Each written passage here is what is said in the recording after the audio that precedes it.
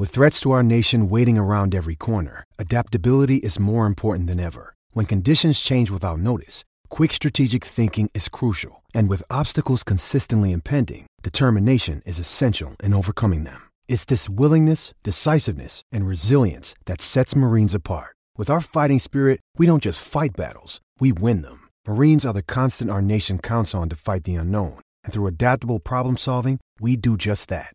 Learn more at marines.com.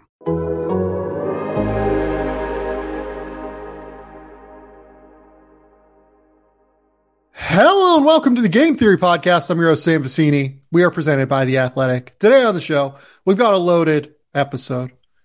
Coach Spins is here. Adam Spinella is in the building, as you can see by the Lithuania jersey sitting behind him. What's going on, buddy? Hey, Sam. Happy Monday morning to you, Sunday evening for me here. Doing all right on my end. Busy week, busy time of year, surprisingly. Got a lot of things going on in the fall, but we got 3 different types of beverages to get me through cold and flu season here and make sure that I'm ready to go to make sure we talk about the loaded docket that we have tonight for some hoops. Okay, so here's the way we're going to go about this. We're going to start with the Tyler Hero extension, followed by just some thoughts on the Larry Nance and Steven Adams extensions after that. Then we're going to talk a little bit about Warriors preseason games. They played 2 games against the Wizards. All due respect to the Wizards, I found the James Wiseman and Pat Baldwin experiences a little bit more interesting. So we're going to talk about those 2 players, particularly within the Warriors. And then finally, we're going to do a little bit of a preview of the 2023 NBA draft class. In particular, we're going to talk about the guards, both the ones incoming to college and the ones returning to school. So Spins. We got news literally an hour right before we started recording that Tyler Hero has agreed to a 4-year, what was originally reported by Adrian Wojnarowski as a $130 million extension. It has since come out of Miami that it actually looks more like a $120 million extension with $10 million in incentives. So that's about $30 million a year for Tyler Hero, with some potential for more. When you see that number, and let's assume that it's going to be your typical extension that escalates instead of de-escalates, where the number will start right around, I think I did the math on it earlier. It's like 26.5, 26.6, something like that, and then jump up to, into the mid 30s by the time that he is done with this deal. The deal will start in 2023, 24. What was your immediate reaction when you saw this, knowing that the max that Tyler Hero's starting salary actually could have been was like $33.5 million, not like $26.5 million? Yeah, I mean, it seems like superstar money and the way that the numbers actually play out. I had to do the, oh my God, and take myself back from that a split second later and say, wait a second here. We're going to get a new CBA in a couple of years. We're going to have another projected spike in the salary cap, which means this number isn't going to be on the back end of that contract as gaudy as it really seems right now. The Miami Heat are the kings of internal development. They've proven that decade after decade at this point, not just year after year. The guys who stay in their system continually get better. So to what seems like slightly overpay a guy that they've worked with, that they might be able to see another level that he can get to, I'm okay with, but I do understand how this might affect the rest of the market in some different ways, as well as Tyler Hero at this point in his career.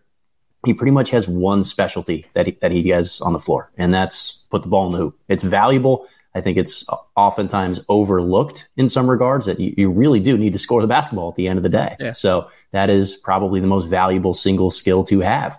But it was certainly, I was a little taken back when I saw the number first off.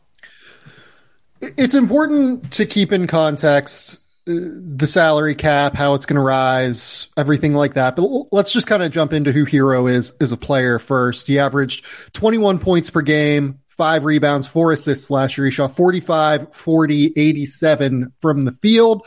As a 22-year-old, basically, he doesn't turn 23 until January next year. he was the 2022 sixth man of the year in the NBA. There's a lot of reason, I think, to believe that he has a chance to be a 25 point per game scorer at some point. He is that efficient. He is that kind of creative in terms of his mindset. He's that good of a pull-up scorer as well. The question with Herro does simply come down to what you believe he can be in the rest of his game outside of scoring. Do you think that Tyler Herro can be, a 6 or 7 assists per game guy as he continues to grow and mature into his skill set and into his ability to break down defenders? Do you believe that he can reach, frankly, even like a passable level defensively? Because right now he is a legit negative defender that Miami kind of figures out by surrounding him with guys like Jimmy Butler, Bam Adebayo. Kyle Lowry's an incredibly smart defender. Even like Max Strus is like big and long and physical and like not a terrible defender. I actually think that Herro's deficiencies are in part why the Heat didn't get as much out of Duncan Robinson this year, because it's just really hard to have both of them on the court together at once. And that's in part due to Duncan's deficiencies, really more than anything. But I also think it's harder to get lineup mixes together that make sense with Herro, as opposed to other guys that might be just a little bit better defensively, maybe at a higher, even average level defensively. So where do you think Herro is in terms of his overall value right now? It's a good question. I think Miami in particular is the right spot to maximize his value wherever we kind of come out in this conversation. So I think team context is always important when trying to establish value for a player. And because they have committed to surrounding him with some defensive-minded personnel and guys like Jimmy Butler, like you mentioned, I think Bam Adebayo being the long-term linchpin there is huge for Herro. That those two can coexist, having a potential defensive player of the year anchoring your defense really does help you hide a guy like Herro, at least through the regular season. And that's the second part of this conversation, is in the playoffs when games are on the line. We've seen him become a guy that can really get hot and make shots. But in those moments when he's not being that guy, I do worry about, can he really be on the floor other than just being your third or fourth option, spacing the floor, ready to kick out and drive and kick to. So, their system maximizes guys who are great off handoffs, who can hit movement shots, and they run a lot of, slip screening actions, fake back screens for a guy like Adebayo, then curling off for a handoff around the elbows. Like Herro is really, really smart in those areas at such a young age. I wonder what level there is to tap into that even further, as opposed to probably the next step in his development needs to be, being a 2-to-1 assist to turnover ratio guy and creating 5 to 6 baskets for his teammates a game. Yeah, I mean, he's pretty close to the 2-to-1 assist to turnover ratio as it is. I think he was there last year. It's just that, can he be like a 6 or 7 assist guy? Right. You know what I mean? Like, can he like really be that level playmaker? Yeah. It's funny, like he's had playoff success, but like I thought his first year in the playoffs was a little bit better than last year. And like, look, last year he just struggled to shoot it, right? And we don't think that Tyler is going to struggle to shoot it. But having said that, like I think you can also ascribe some of this to role, right? Like Herro's role was a little bit different last year in terms of the self-creation responsibilities that were on his plate, as opposed to what it was during his rookie season, where it was just like, all right, we're just going, right? Like it's Tyler. If he gets hot, great. If he doesn't, that's okay too. He's coming off the bench regardless, and he's trying to get going. I don't know. Look, and this is where the other part of this conversation I think comes in now. I think that this is probably an overpay right now. I think that $30 million is probably more than Tyler Herro is worth right now. I think he's probably worth in the range of 20, 22. If we're being honest, like he just got CJ McCollum money, right? And I think CJ is a little bit better of a player, more well-rounded playmaker, a little bit more efficient as a shot creator.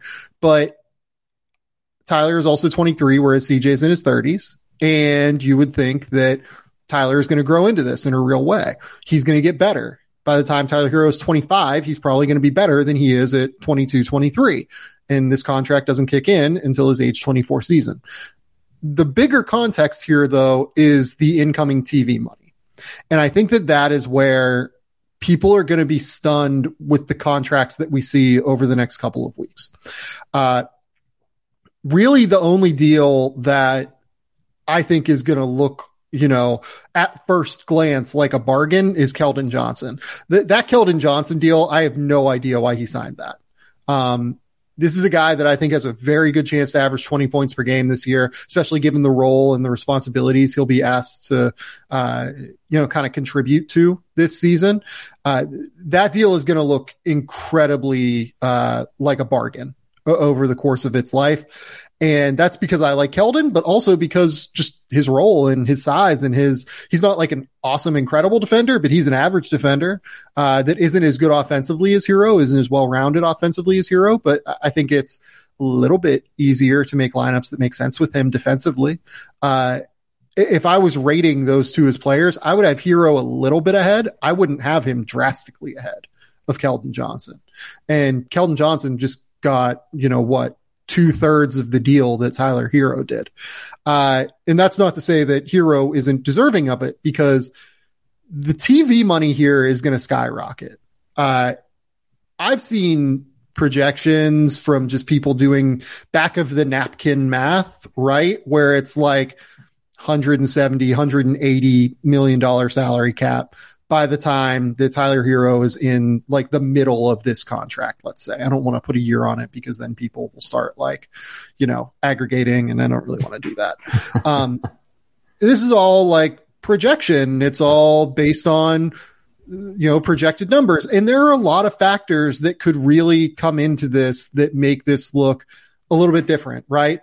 What happens if the league expands? So Adam Silver stated during the NBA Finals that, quote, expansion is not being discussed at this time.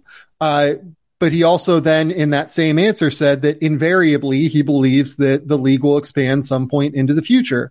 Expansion, rumors, public discourse, let's say maybe, are pretty pervasive, right? Like it's a real thing that occurs quite often, because I think people around the league think it's going to happen at some point. When? I have no idea. But Adam Silver even said invariably he believes expansion will happen at some point. It's just when expansion is going to occur. So that would potentially drop the cap a little bit. It is worth noting, John Hollinger pointed this out to me, and then I went and looked up the number.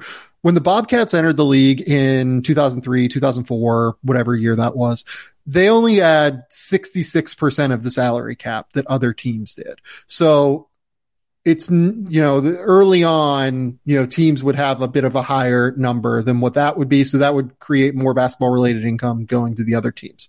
But having to split the pie of basketball related income 32 ways instead of 30 for the players would mean that salary caps, don't rise quite as much. What is that number going to be? It ultimately depends on what the TV deal comes in at, which we don't know what the number is.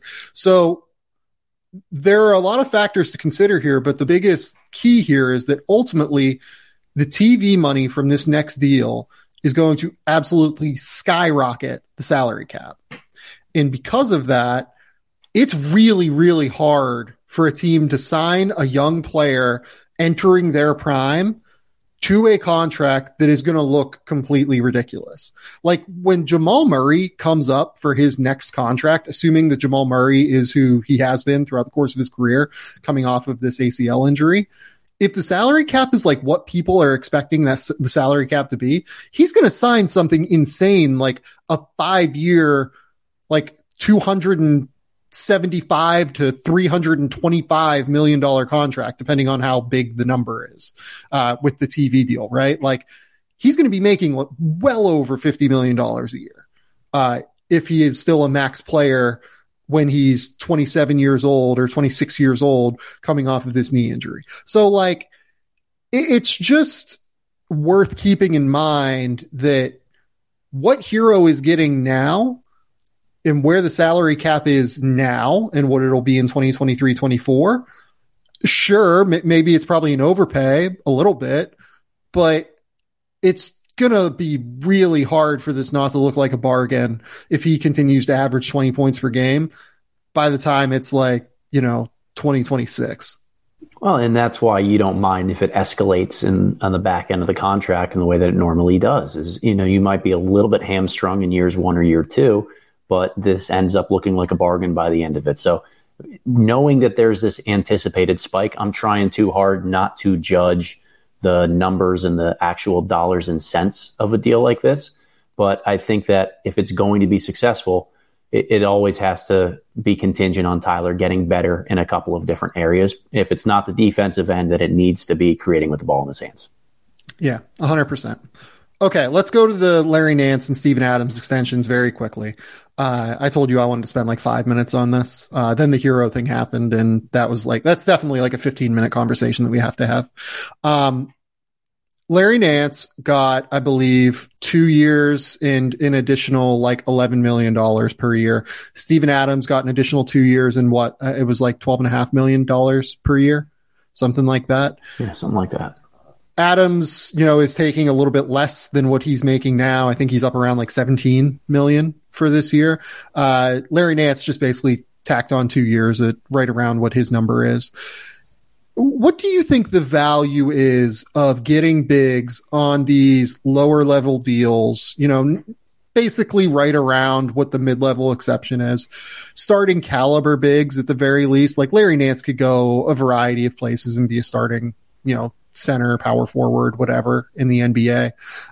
Steven Adams is the starting center for the Memphis Grizzlies. What do we think the value is for these deals right now? Because, I think they're fine. Like, I think that they're like right around what these guys should be paid. I tend to agree. I think right now, if there's one thing I've learned from studying the NBA draft and NBA contracts over the last several years and trying to break down things by position, it's that, big men, you want to try to get in one of two camps. Either the superstar, absolutely MVP caliber type of big man that you can really build a franchise around, who's either your tent pole on the offensive end or the defensive end. And there's maybe 5, 6, 7 of those guys in the league. If you don't have one of them, then it's really wise to avoid spending closer to, maybe one of your 2 or 3 most expensive contracts on the books on that center position, on that 5-man. Because it does hamstring you a lot of times into a certain style of play. I do like the Larry Nance extension for New Orleans because he gives them a versatile piece and a little bit different of a front court option next to Jonas Valanciunas, where when you're looking at the combined salary per year that those guys are making, it gives New Orleans essentially a high caliber player that they would be paying for on one contract, split into 2 who can fill different roles. You need more of that stretch big, you go to Nance. You need a little bit more of that strong, brawn inside presence of a guy like Valanciunas, you go to him. For Memphis, I think it ends up being a really good deal to keep Steven Adams around just as a veteran presence on a team that is still a lot younger than I think people give him credit for, because they've had some success over the last couple of years, but does a lot of the dirty work, is a great pick and roll partner for a guy like Ja Morant. To get him at a contract a little bit lesser than where he was at the last couple of years makes a lot of sense to me. Yeah, I agree. And in the case of the Nance deal, I'm trying to figure out what the number is basically here to like say this exactly, but given like right around where he's at, it's a 2-year, like $21 million extension, $21.5 million extension. I would bet you, I don't know this for sure, but I would bet you that they structured this to where like they can like extend him and then move him again, if necessary, because I think that you can move someone as long as it's not like more than a 5% raise. Basically, they aren't subject to like the extend and trade rules. It's going to be close with this one, given where the number is. Like 5% of a raise would be like 10.2 million in this case. So I'm not totally sure like how that would work. I think it'd be very, very tight, but I'm not 100% sure whether or not he'd be able to move or not. In the case of Steven Adams, like they can absolutely still move Steven Adams because again, he's extended at a number below. So these two teams maintained their flexibility with these two bigs. They didn't hinder themselves long term. Like arguably with Tyler Hero, the biggest hindrance to doing this extension now is that you kind of lose a bit of flexibility, like in season right now, to be able to potentially go out and make a trade. Like if your team is really struggling and, you feel like there's a deal for a star that comes available, as I talked about on the last show with Danny LaRue, there's not really a star that's available right now that I think is worthwhile trading Tyler Hero for. So I think that probably went into the calculus of Miami, why, let's do this extension now as opposed to maintain future flexibility out into the season. In the case of Nance and Adams, two guys that aren't as important to their team long-term as Tyler Hero, it is important to maintain that flexibility. And I would bet you that both of these teams probably did that with how these extensions are going to be structured. And that's great. I think it's super smart. I think it's absolutely a really, really sharp move to get these guys locked in. These are deals that aren't going to hurt the team. I think it's reasonable to say. You can maybe make a case that Memphis loses some flexibility to potentially be in like the max marketplace this summer. But you and I have talked about this before. We think Memphis is more of a target for a consolidation trade as opposed to like a max free agent hitting the marketplace, given some of the young guys they have and given the way that they're going to have to pay their guys long term. Totally agree. And, if we're talking about extensions to big men right now, I got to shout out Bruno Fernando, too, securing a couple extra years on the deal down there in Houston.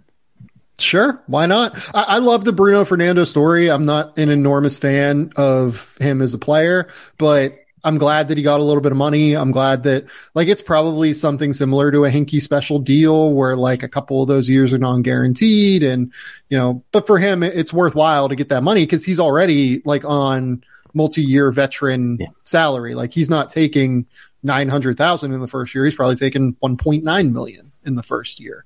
So it's worth it. If he even got like a year and a half guaranteed, it's worth kind of having those last couple years bought out, I think, in his case. Well, and a lot of times, whether it's extensions, whether it's new contracts that end up getting signed, we are quick to react to the initial number that we see. And just like with Tyler Hero, we see 4,130 just a couple of minutes later and ends up being 4,120 with incentives. We don't know how much of some of these end up being incentive based, how much guaranteed money comes in the final couple of years of the deal as opposed to, having different trigger dates in there. So first glance, I think everything looks fine. They might be able to even look a little bit sweeter for the teams if there are different, sliders in there that help protect them in different ways. But I'm a pro player guy. I'm good to see everybody get paid. Yeah. Okay. Let's go next to the Warriors. Yeah.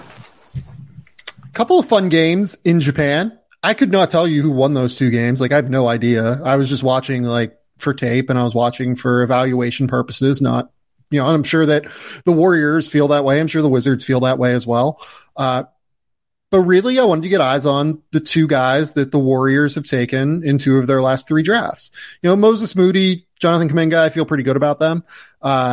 They are pretty solid. Johnny Davis, honestly, didn't really impress me that much in those two games, and I don't think it's worth diving into that. But James Wiseman and Pat Baldwin had a couple of, or at least in Wiseman's case, it was a couple of games. Pat Baldwin was more the second game that I think, I don't want to go as far as to say we're eye-opening in a variety of ways, but they were really interesting from an evaluation and scouting perspective. Like I talked about with Danny LaRue on the last podcast, setting the trade market, the Warriors really need to, this is the year where James Wiseman really has to show them that he can be a part of the future for them, because he becomes not just a $10 million fourth year rookie option for them. He's like a $40 to $50 million player with the luxury tax if they retain all of Jordan Poole, Andrew Wiggins, Draymond Green next year, because the repeater tax is going to really, really hammer them. So it could really make sense for them to potentially move on from James Wiseman after this year if he's still kind of scuffling along a little bit. I really liked what I saw from James Wiseman, especially offensively, in these two games. I thought it was really fun. I thought that there were way more positives than negatives, especially for a guy that doesn't have a ton of NBA experience at this point, is coming off of injuries that, we're still a little bit skeptical how it's all going to look. I really, really liked the James Wiseman experience. He had 20 points and 9 rebounds in the first game. I don't know what his numbers were in the second game, to be honest, but I thought that the positives of him being like a strong rim runner, a strong transition threat offensively, just his ability to run the floor is so effective. If he's caught out, on an island defensively and he's able to contest a shot and then the guy misses and the Warriors are able to grab the rebound, he's going to be an immediate threat for 2 points the other way just because he's so fast. He's so long. He just gets out on the break so quick. He had that enormous transition dunk on Kristaps Porzingis, kind of showcasing that. He made a 3 in the second game, made a baseline jumper in the first game, rebounded, I thought, really well on the offensive end, particularly really active, really energetic, aggressive. Yeah, I really liked what I saw from James Wiseman, and I just want to start there. I loved what I saw. And, you mentioned the energy and the athleticism of being an open court type of threat. The Warriors have so many good passers, too. Guys that, their backside of their defense is always pretty strong where they get stops. They've got guys who can rebound, push ahead. But Steph, Draymond, pretty much Jordan Poole, a bunch of guys who are really plus playmakers that can advance the ball and find him in transition. I think it's been a long time since we've seen an elite lob-catching big man play with Steph Curry. That touch-and-go screening type of ability. You might be able to run some 4-5 pick-and-roll action with a guy like Draymond Green from time to time. I think it helps. That's the one that interests me most. Yeah. That's the one where I think they could do some really creative stuff with it. Yeah, there's a lot of different ways that you can involve Wiseman, even if the jump shot isn't a major consistent part of his arsenal. Now, I have always loved James Wiseman as a prospect. I think the last couple of years have been really difficult to evaluate how much growth goes into a guy who basically just gets 1-on-0 training sessions and is so start-stop with his injuries. But a really intriguing piece to be able to add into this rotation, particularly in the regular season. But if there's consistency of his role throughout the next 82 games plus preseason here, then we're probably looking at a different type of threat that the Warriors haven't had on their championship runs over the last 7 or 8 years. Yeah, completely agree. And I don't think James Wiseman has to even be like better than Kevon Looney this year for it to show that he's making strides and, being an impact player. If he can come in for 18 minutes a night this year and provide a shot blocking threat on the interior with his 7'6" wingspan and be an effective, energetic offensive player who sets screens, rim runs, occasionally picks and pops, gets out in transition, hits the offensive glass hard. That's probably a win for the Warriors. Now, he had a couple of fumbly moments, hands have always been a bit of a concern for Wiseman, and he needs to continue, to improve that. The thing that worries me right now about him in pick and roll more than anything is there isn't a whole lot of role diversity to what he can do. I don't feel good about him short rolling right now. I don't think that he can really short roll and then make a cross corner kick. I don't think he can short roll and put the ball on the ground and get to the basket in one move. I would worry about what that looks like, given how quickly that stuff has to move around you when you're making those kind of plays. I do think though that, he's just long and it's hard to not actually, sorry, I just got a text from an NBA person. It's hard. It's really hard to out high point him in ball screens. It's just really, really hard to have someone as big as him and as long as him that's going to be able to stop him as a ball screen threat, rim running. And that's going to make it really, really difficult. And it's going to create a new dimension for the Warriors this year when he's on the court. Defensively, look, it's the preseason and you just have to hope that being in year 3 there, having Draymond Green around, that he can make it work, right? I didn't see anything overly positive, overly negative. When we saw him last on an NBA court, I thought it was fairly negative in ball screen coverages. And I think we're going to have to see him clean that up a little bit. But everything all told here, the last little note I will give on him is, man, he just has to be strong going up to the basket. He's big. He is stronger in thicker. He's like 255 pounds. Like he's bigger than people think he is. Even in terms of length as well. Like he's 7'1". Like he's a big, big dude. Like go up strong. Don't fade away from contact because you're worried about getting your shot blocked. Go up with power, go up with physicality. Don't be afraid of getting fouled. You have a good stroke from the foul line. Like, just do it, man. If you get hit, you get hit, man. Like, go for it. That's what I would like to see from him. Yeah. If he does that this year, I will be ecstatic. If that's if that's the only development from him this year, I would be ecstatic. Well, and you mentioned that he doesn't have to be better than Kevon Looney. It's so right in that regard because Looney is Mr. Dependable. They know what they're getting. He just needs to be different. There are certain matchups, certain games, certain times when you need to add a different element. Maybe you do a little bit more switching on the perimeter with a guy like Wiseman because you know his ball screen stuff isn't great. Maybe, you're just running a lot more pick and roll and you save him for second units in those moments when, it's the Jordan Poole show and you want to be able to play through him a little bit more. There are going to be the opportunistic moments to maximize what Wiseman brings to the table.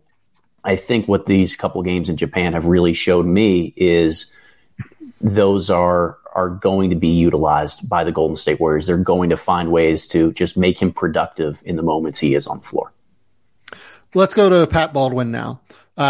Really, the second game is the one that caught my eye. I don't really remember him much in the first game, to be honest. The second game, he made 4 threes, continued to look good coming off of their actions. He's a really, really smart, high IQ player. That's always been accurate with Pat. But the thing that stands out most is the movement. He is moving better than he did at Milwaukee during pre-draft, where he tested as one of the worst athletes like in the last 5 years of the combine. Like it was not just like he was the worst athlete of this year's combine. And I think that one thing that is contextual about all of this is none of us really knew how bad the ankle injury was. He had an ankle injury in high school. It continued to fester apparently throughout his collegiate season. They shut it down eventually during his lone collegiate season at Milwaukee with his dad. And from there, I think it was tough for him to get through the pre-draft process in a way that was able to, be positive and help his stock as opposed to hindering it in front of teams. This is a guy that won 28th overall. Like, it's not like the Warriors, maybe the Warriors did have a better feel on it, but a lot of teams passed on Pat Baldwin knowing all of this, knowing the context. Like, the context of his ankle stuff is not new. It's interesting though that it seems like he's moving better. Like that is the biggest thing I took away from that second game is like he's not moving, like a guard or anything, or even like a wing, but there were times at Milwaukee and over the last couple of years where you were worried about how he would look even as a big on an island against guards. Like he struggled against guards in the Horizon League to stay in front of them. And if he was this healthy and moving this well at Milwaukee last year, he wouldn't have those problems. Like he's moving much better, it looks like, than what he was over the course of the last couple of years. Worth remembering, played at USA Basketball in 2021, missed, I think, all but a game and a half of his senior season in high school due to an ankle injury. So, it was kind of, it's hard to gauge, what I mean, where exactly the health was with his ankle. And this is stuff that NBA teams certainly had access to. It's stuff that, public facing people, I get hints about it, for sure. And, you hear, basically what I was told was it's an informed bet, from teams. Teams, there are some that thought that they could really work with him and improve his mobility and get him healthier and that would work. But it was an informed bet, that they didn't really know for sure about all of this. So, where do you stand on Pat Baldwin after these couple of preseason games that we've now seen? The shot looks great. It was good to see it go in. I think he has always had a really pure stroke, and that's going to be his meal ticket. He's a really good plus sized shooter at about 6'9", maybe even closer to 6'10" eventually. And real quick, like I do want to note on the shooting too, ankle injuries really fuck with your shooting. Like they do. This is a guy that shot 26% from three last year at Milwaukee. There is no NBA evaluator that thought he wasn't going to shoot. You know what I mean? Like everyone believed that he would shoot. It was more the rest of his game and how that would translate to everything else. I'm sorry for interrupting. No. I just wanted to be kind of clear about that. Great point. What I was watching for wasn't just the shot, though. It was, like you said, the mobility and the movement patterns. You know, he looks better. He looks crisp in a way that I would probably say he is deserving of being a top 20, top 25 pick. So where the Warriors got him, like, I don't want to overreact to this coming out of 2 preseason games, mainly 1 preseason game in Japan, and say, oh, look, he was just a lottery pick all along. Like, there's also the double-edged sword of this where there's going to be some folks out there who say we're pushing him too low and punishing a guy for an injury when he's healthy, he plays so well. As soon as he sprains an ankle sometime this year, he's going to get that injury-prone label thrown right back on him. Like, we can't have it both ways. I've always thought that Baldwin is the type of player who is going to thrive in an NBA spaced system where there are really good guards that set him up for open shots and opportunities.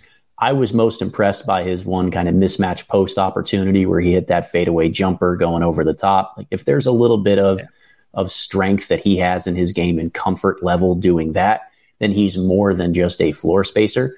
But this is always going to be very simple for Baldwin. Can he add any type of ball skills to his repertoire? And is he going to be able to defend multiple positions and or not just be plugged in on the worst offensive player on the floor? Yeah. And this is what we should leave it at, I think, on Pat Baldwin. We should be like excited for Pat Baldwin first and foremost. I think that we should this is a guy that was the number 1 recruit in the country for, I think, 2 years of his high school career, like his sophomore and junior seasons. Like, he was the number 1 kid in that class. And as someone like Imani Bates is learning, others countless through history, it fucking sucks when you're hyped to hell and you get hurt or just factors kind of, conspire against you almost, and you end up getting stuck, right? You end up falling in the draft and people aren't as excited about you anymore. It sucks. And I'm just excited that he looks healthy and he's playing well. But at the end of the day, this is a preseason game. We shouldn't, the signs are good right now is what I would say, right? The signs look positive on Pat Baldwin. And I hope that the Warriors are able to keep him healthy. I hope that they're able to go and be positive. What we should not do is what Fran Fraschilla did earlier. He said, it's early, but you're starting to see mea culpas from the draft, quote unquote, experts. Bottom line is that the Warriors have a great scouting staff. I know most of them. They know what they're doing. It's been a preseason game. And by the way, he's coming at me and he's coming at Kevin O'Connor because we're the only two that talked about this game, right? We're the only two that tweeted about this among the draft community, expert, quote unquote, whatever you want to talk about. Right. And we're we're one good preseason game in, and that is him dunking on draft experts as opposed to being excited about Pat Baldwin and excited about, getting a chance to see a guy that hasn't been healthy for the last couple of years be healthy. And by the way, scouts don't know, if he's going to be healthy. Oh, by the way, draft experts aren't the one that caused Pat Baldwin to fall. 27 fucking teams passed on Pat Baldwin, or, however many teams had multiple picks. 27 opportunities were there for him to be picked and he wasn't picked. So it wasn't just draft experts that were low on Pat Baldwin. The league was lower on Pat Baldwin than what apparently Fran wanted them to be. All credit to the Warriors. They deserve it. Their scouts did, so far, what looks like a good job, right? What we shouldn't do is extrapolate this out as a draft experts on the internet thing. Get out of here, man. What are you doing? Nobody's saying that we're smarter than the Warriors. I think the Warriors do a good job. I think I've been on this podcast for, I think I've said this earlier this summer. I think they get maligned unfairly for having missed like Jacob Evans and Damian Jones and Festus Ezeli and a couple of those guys. Like they nailed the Jordan Poole pick. They nailed the Draymond Green pick. They nailed X, Y, and Z number of really high level picks. Like be happy for the kid. Don't take the opportunity to dunk on quote unquote draft experts because you're not on ESPN's draft coverage. Like, get out of here. Okay, let's go to the NBA draft coverage now. Let's talk about 2023 NBA guards that will be in this draft, because I don't want to give Spins a chance to talk about this, but we're going to take a quick little break here for a commercial.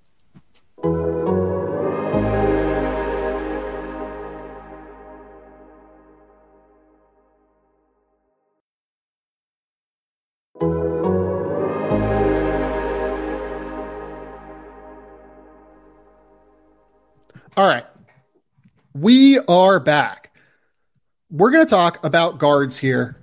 I'm going to give you a quick little list in terms of the guys we're going to talk about at some point.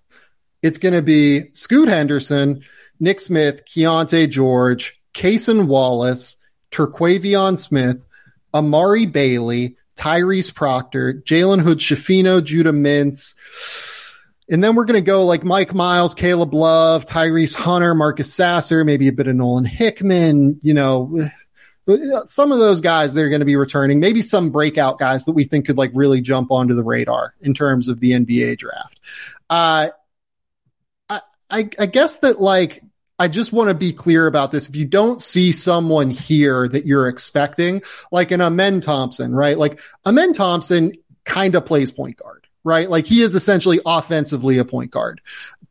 Defensively, he'll probably guard some wings. He might guard some point of attack guys if they really want to unleash his length and athleticism on smaller players. I think it's going to depend on like the lineup mix. It's also going to depend on his ability to be a scorer, improving, shooting, pull up ability, everything like that. Because if it doesn't improve, you're probably going to have to play him with like a smaller playmaker a little bit more often, which will push him down to the wing. And to be honest, like it balanced out the 3 breakdown videos that we're going to do on draft prospects, right? Like, the wings, it made more sense just to put Amen and Asor together as higher profile guys in next week's that we're going to do on the wings, previewing the draft wings. So that's what I wanted to do. I wanted to just kind of break it up. And I think that Spins kind of agreed with me on that in terms of that being the right way to go about it. Definitely. I always think about position as being more who you guard than what your offensive skill set is. The way that modern basketball is played, you've got guys like Jokic who can be a point guard or an initiator of an offense, the lead cog, the ball handler in transition at 7 feet tall, 240 something pounds. So position is not really about the skill level that you have or what you do on the basketball floor on the offensive end. To me, it's about who you guard. So a lot of this is Sam and I's projection over, are you somebody that guards the 1 and 2 and the point of attack most frequently for your team at the next level? Then we're going to be probably talking about you tonight. Yep. Okay.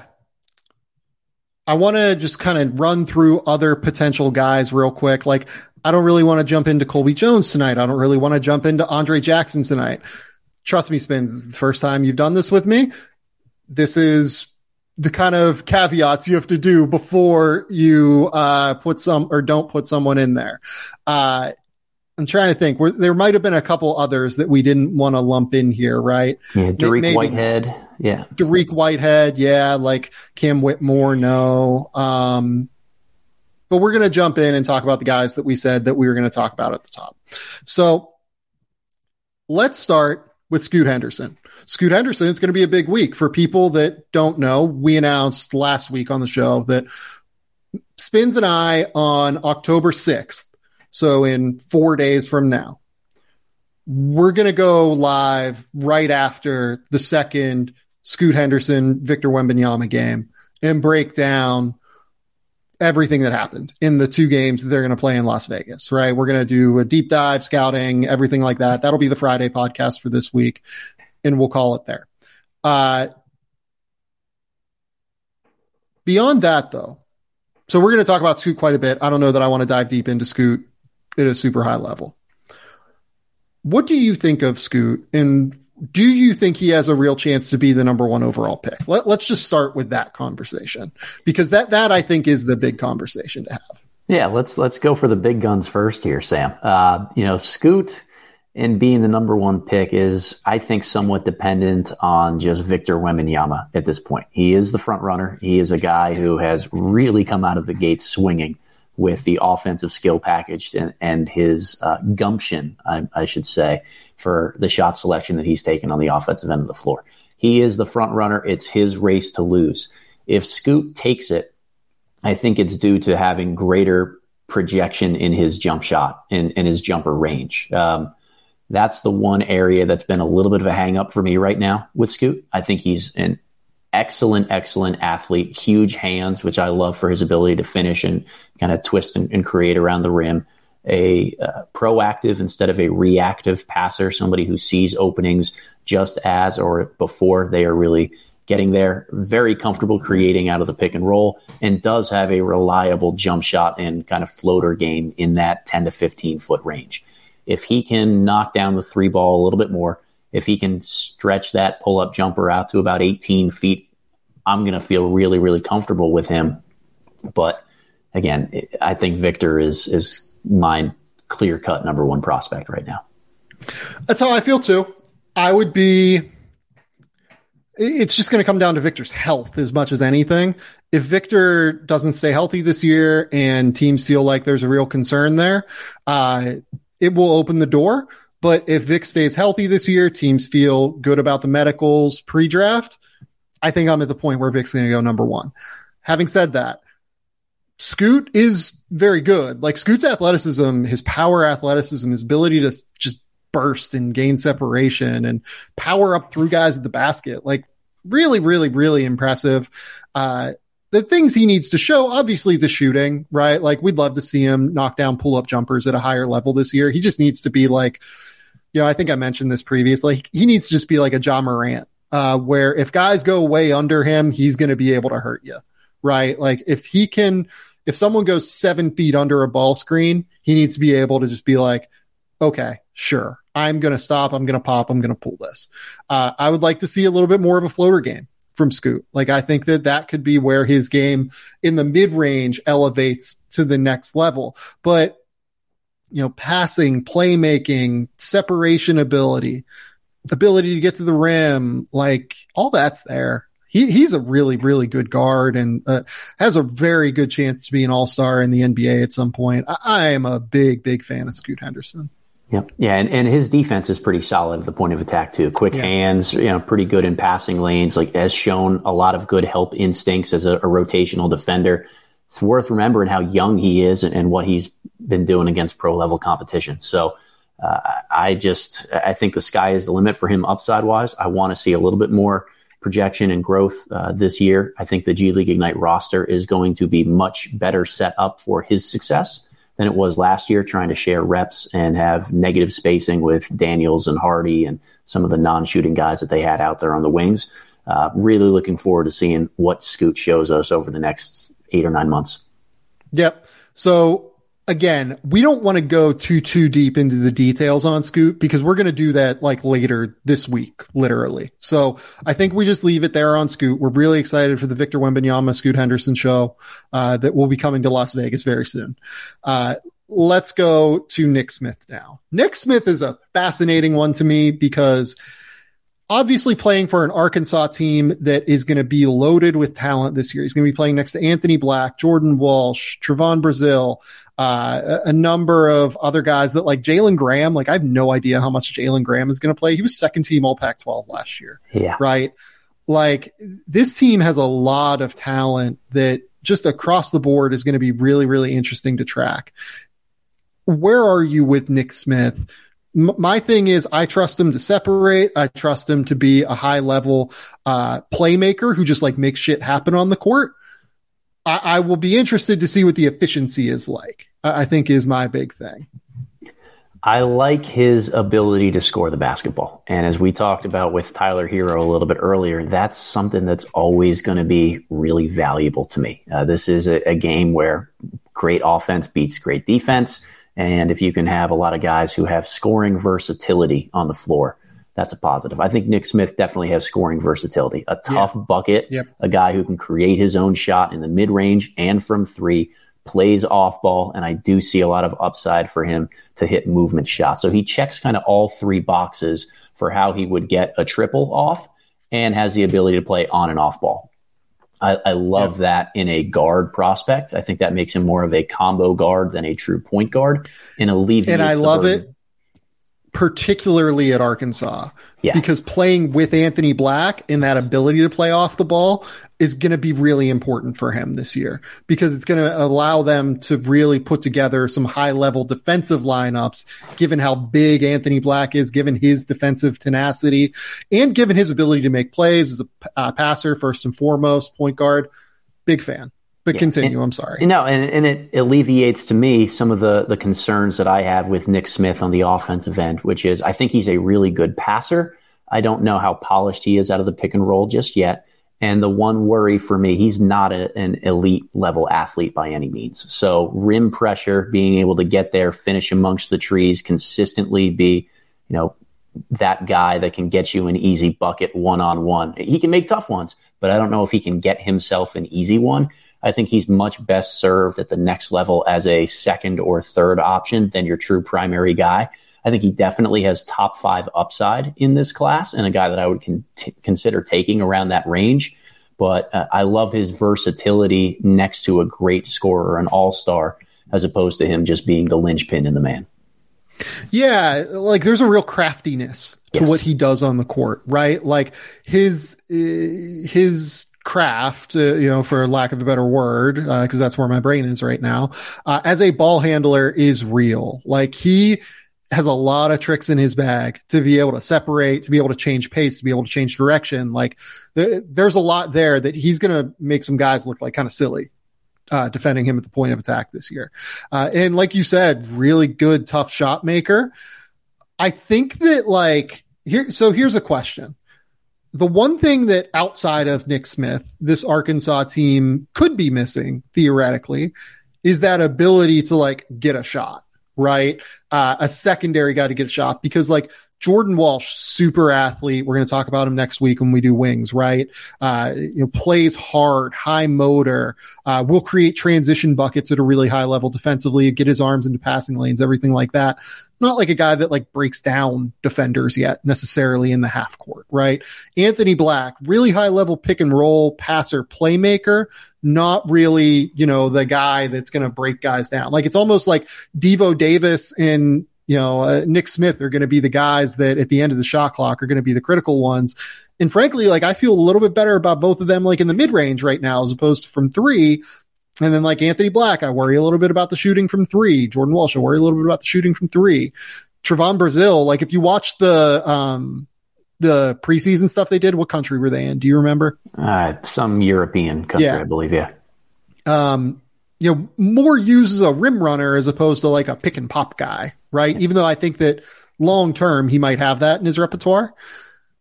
I wonder if that leads to just a little bit of, shot selection stuff this year, just due to team role, right? Not because it's going to be shot selection that the team needs him to take. It's not going to be, shot selection because he's just going out and doing his own thing. Right. Arkansas is probably going to need it from him.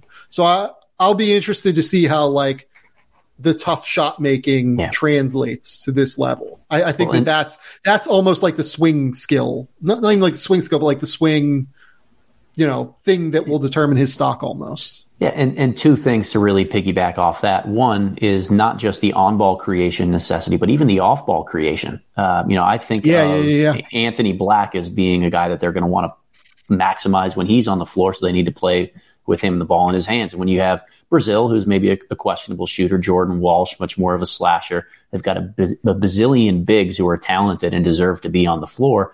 Where does the floor spacing come from? To me, it's Nick Smith. So this could end up being almost a Kentucky-like situation where we've seen so many good combo guards play in a John Calipari system where they don't get to show their pick and roll prowess, their ability to create with the ball in their hands. Guys like Jamal Murray, Tyler Hero, Devin Booker, who are siphoned into that off-ball role because it's the best way to maximize the roster that they have. versus the need for that late shot creation where Smith might be one of the only guys on that team who can really create his own. So that's going to be one thing that's incredibly fascinating to me. Yeah. Okay. Let's go to Keontae George. Keontae George is like almost in the opposite situation, right? Because Baylor has a ton of these shot making guards, right? Like that's the way that Scott Drew recruits. He loves finding these guys like Adam Flagler. We're going to talk about Langston Love in a little bit here, potentially as like a breakout guy this year. I know that Adam is a big fan. Guys that like are really good in ball screens, can score from 3 levels, can even like create a little bit in isolation, really crafty scorers, right? I feel like I'm missing someone on Baylor's team as well, and I apologize for that. Just, I'm thinking about it off the top of my head. Keontae George, though, I think is awesome. He is so good as a scorer. Like he's just ready to go. Spins, where are you at in terms of Keontae George? I am coming around a lot on a guy like Keontae. I think the summer that he had and just his ability to catch fire on every single type of shot possible has shown me the legitimate alpha scoring upside that he has. And to me, that's the difference between him and a Nick Smith, where maybe the lack of burst that Smith has. Again, crafty, can create his own shot and separate a little bit in that regard, but not going to be a high rim pressure guy. I think Keontae's athleticism might lend itself a little bit more to being that true 3-level scorer. Pristine jump shot, like the ability to create his own shot that he has. I think a really good finisher. Love his body control. He competes on the defensive end, which I am always drawn to. Maybe that's just the coach in me that loves guys who give really strong effort and move their feet, have strong chests. I think his frame is pretty good. I'd like to see a little bit more with his left hand. That's one area that's just stood out to me in watching some of the tape. I think he's very right hand dominant near the rim and is a little bit more of an accelerator when going to his right. But I'm really starting to buy in on him. It's to me going to be about role at Baylor. There are so many other good guards here. Is he going to be really stuffing the stat sheet on a nightly basis, or are they just going to continue to roll by committee? And when he goes off, now we give him the ball a little bit more. Yeah. LJ Cryer is the other guard that, like, off the top of my head, I couldn't think of. Just an absolute sniper from 3, right? Like, killer floor spacer, but he's like a guy that can pull up and like make shots off the bounce, like another guy that's got a ball in his hands. But the way this offense works is that there's enough space for that. Like they run a lot of ball screen concepts. It's very similar. They've incorporated a lot of like what Gonzaga does in terms of like spread ball screen continuity and creating a lot of opportunities for, first ball screen comes, defense handles it well, kick out, second ball screen comes up on the second side, create the shot, maybe defense comes back, kick out again. And like, you just continue along and then maybe you throw a high-low concept in there because they're going to have guys, like Jalen Bridges, who's more of a corner 3-point shooter than I think a high-low guy, but like Caleb Lohner from BYU can do some of that stuff. And, obviously you have Jonathan Chachua and Flo Thamba, who are really good screen setters. And like, that's what they do, right? They screen and rim run. So I think that this is like one of the few situations countrywide where I look at what Baylor does, and I think that they probably have the room to be able to incorporate like multiple ball handlers and multiple, shot creation first guys and make that work within their scheme. Keontae George is someone that, you just look at the 3-level scoring ability. Like it's pretty real. I loved the tape that we saw. What tournament? It was in Canada. I know that they played like the Canada. Was it U21 team, U19 team? I can't remember. I think it was 21. I think so. Yeah, it was like I don't think it was 19 because I think it was like a weird number. Yeah. But yeah, like the U21 team in Canada, and he just looked awesome. Like his ability to get into the paint, his mid-range game, his ability to finish at the basket. Like he made threes off of like a variety of pull-up actions. Like he had like 36 or something, like 38 against that Canadian U21 team. He was just really good. Like I'm a big believer in Keontae George. He's a top, 7 or 8 guy for me in the preseason for sure. And I couldn't be more excited. Like Baylor is quickly becoming one of those, team situations that I trust at a really high level, right? Like I trust Scott Drew, all of those guys there, even without Jerome Tang now, to put these guys like in a position to really succeed, in terms of putting them in the right roles that make sense for them and playing in a very well-spaced offense that really, I think will allow them to thrive. It'll be 4 out, around one guy setting a ball screen. I couldn't be more excited. I think this is going to be a really, really fun group. Yep. Shooting and spacing cures all, Sam. Yep. And by the way, I talked about this on the 3-Man Weave preview, college basketball. I'm in on Baylor this year, just in general, like as a team. I think they're going to be very successful. Okay. Next up is Cason Wallace. I really like Cason Wallace because I like these guys that are just like hard nosed and they defend and they're tough and they're physical. Like these are just my kind of dudes, right? I worry a little bit about the offensive skill right now. Just like is the level is so high. You have to be so unbelievably good to be a combo guard, which is what he is. He's not really a point. He's more of almost like a 6'3" to 6'4" shooting guard as opposed to even a combo. I think the level you have to be at as a shot maker, it's just the margin for error is so minimal for those guys. But I love Cason Wallace's style. I love his game. I love how tough he is. Like, it's easier to make those guys work if they're as good defensively as Cason Wallace is. And I am excited to see him at Kentucky this year. I think that the defensive end of the floor is where he can really be special. And that's not a word I like to throw around too often when we're talking about teenagers in the pre-draft process who we've never seen really play a collegiate game. But he has all of the tools and the mental makeup to be able to marry that and become a really good type of defender. Not saying that this is going to be his offensive role, his ceiling. I'm not huge on player comparisons, but I think that his defensive acumen, as well as the player he reminds me the most of, would be an Avery Bradley type, where he is really disruptive on the defensive end. You can guard him at multiple different types of positions. He's just longer and nastier than a lot of times you might give him credit for. And then on the offensive end, like, he can do a little with the ball in his hands, can do a little of the catch and shoot stuff, but he's not going to be your elite guy or your top option that you're really depending on in either type of area, but has enough offense to be able to stay on the floor and use that defensive prowess. Yeah, I think that's where he is now. I think Kentucky is going to love him. Like, I think that like that fan base is going to love him. I think that John Calipari is going to be a big fan of him because he loves these guys that are good point of attack defenders. I think that's going to get him on the court early. Just that physicality, that willingness to just get into the dirty areas of the court, right? Interesting compliment to Sahvir Wheeler. Like, Cason Wallace is going to have to shoot next to Sahvir Wheeler, I think. Like, that's the number one thing for me with this Kentucky team in general, because Sahvir Wheeler, Oscar Tshiebwe, I know Oscar's like improving as a 15 to 18 foot shooter, but you don't really want him there because then you're taking away potential like offensive rebounds, which is where he provides a large portion of his offensive value. Well, and it's October, and everybody has improved as a shooter over the last 4 months and has gained 15 pounds of muscle and just looks fantastic heading into the season. So I'm not putting too much stock. Like, Oscar is going to be at the rim, rolling, doing everything that he does. Yeah, but like then you've got, Jacob Toppin, who I think is going to be really good this year and is going to be tough to keep off of the floor. What does he look like? I don't really have an answer to that, unfortunately.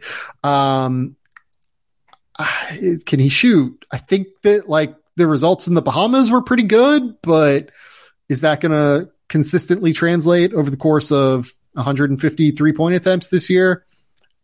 I don't know the answer to that. Obviously, they do bring in CJ Frederick, who is just an absolute sniper. Antonio Reeves from Illinois State is an absolute sniper. But like, if your 3 best playmakers are Wheeler, Wallace, Tshiebwe, are you going to you have to make like a real calculation in terms of like, do we play the 2 shooters? Do we play Jacob Toppin? Jacob Toppin shooting would solve a lot of questions, I think, for this team, basically. because then you could just play like Antonio Reeves and Frederick 20 minutes a night. And oh, by the way, like the guy that we haven't really talked about yet is Damian Collins, who's going to need some time. Like he is just an absolute, like, pogo stick who could be very, very effective. Maybe spelling Oscar a little bit more, but maybe like, I think that we saw in the Bahamas, they kind of want to play them together a little bit even. So I don't know. Damian Collins is good though, and like deserving of minutes. So I'm not totally sure how this roster works. It's kind of a classic Kentucky roster in that way. But it could be really good. And Cason Wallace knocking down 39% of his threes would solve a lot of questions, I think.